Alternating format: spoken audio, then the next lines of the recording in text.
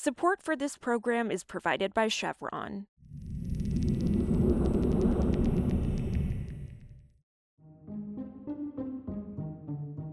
This is Politico Energy. I'm Annie Snyder.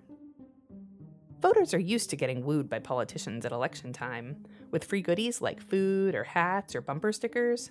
But in Michigan, an oil pipeline company is handing out some unusual swag.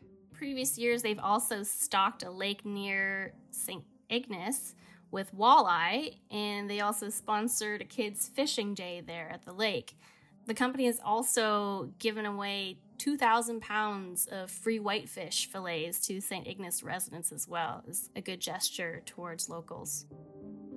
The public relations campaign comes as Michigan Governor Gretchen Whitmer has moved to shut down Enbridge's Line 5 pipeline.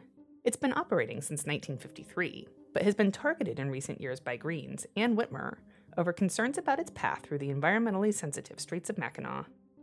Now, with Whitmer up for re-election in 2022, Enbridge is trying to tilt the scales in its direction. Today, Politico's Z-Ann Lum on the pipeline giant's political tactics in Michigan. It's Monday, November 22nd. So Whitmer staked out a pretty strong position on this pipeline for a moderate Democrat who has tried to didn't she campaign on infrastructure issues? She staked out a pretty strong position on this one, right? You may remember the company name because around 2010, that was when one of the company's pipelines ruptured in a wetland and spilled oil into the Kalamazoo River, which, Annie, you may remember was one of the largest and costliest inland oil spills in U.S. history. So memories of that are kind of shaping the opposition to Line 5 that we're seeing now. And Line 5 is a pipeline that has been in operation since 1953. It transports crude oil and natural gas liquids from Western Canada to refineries in Sarnia. And there are kind of skepticism amongst locals that Enbridge may not be equipped to mitigate and respond to another potential catastrophic oil spill if there is one related to Line 5. What is Enbridge doing to try and weight the scales in its direction through that election? Well, they're spending a lot of money. We know that they made a 6-figure donation in 2017 to a Michigan Chamber of Commerce associated PAC supporting Line 5. Enbridge also isn't shy about its community spending efforts, so similar to the strategy of governments writing checks and throwing out money out the door right before an election. Enbridge is adopting a similar strategy to build favorable opinion on Line 5. So that gambit is to build kind of grassroots level support that may or may not pay off at the polls come November when the election is on.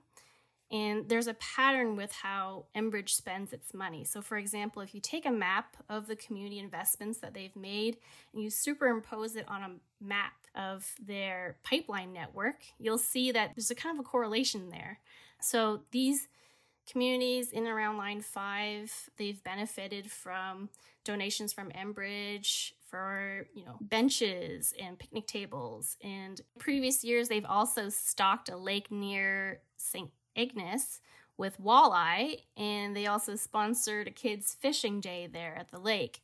The company has also given away 2,000 pounds of free whitefish fillets to St. Ignace residents as well, as a good gesture towards locals.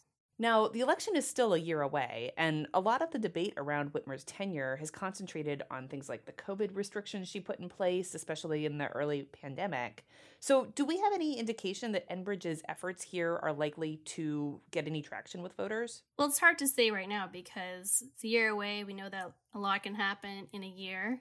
We're still living in a pandemic, right? So it depends if people are still concerned about COVID, if healthcare remains top of mind for voters. So it totally depends on how our world, moves towards ending this pandemic, and that will kind of factor in how much energy prices and pipelines play into people's priorities.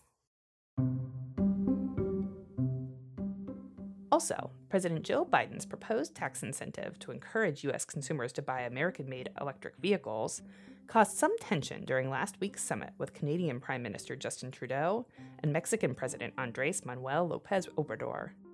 The goal of the summit was to restore North American relations after a strain under former President Donald Trump.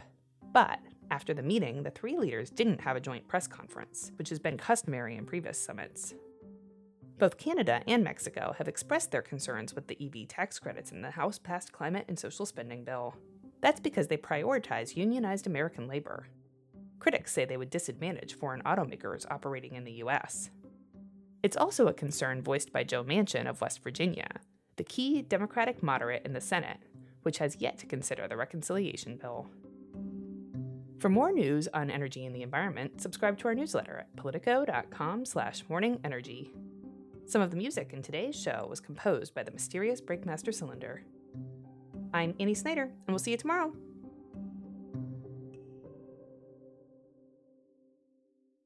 Support for this program is provided by Chevron. Did you know that Chevron supports the ambitions of the Paris Agreement? In fact, they've even tied their executives' compensation to lowering the carbon emissions intensity of their operations. Because it's only human to help power a brighter future. Learn more at chevron.com/lower carbon.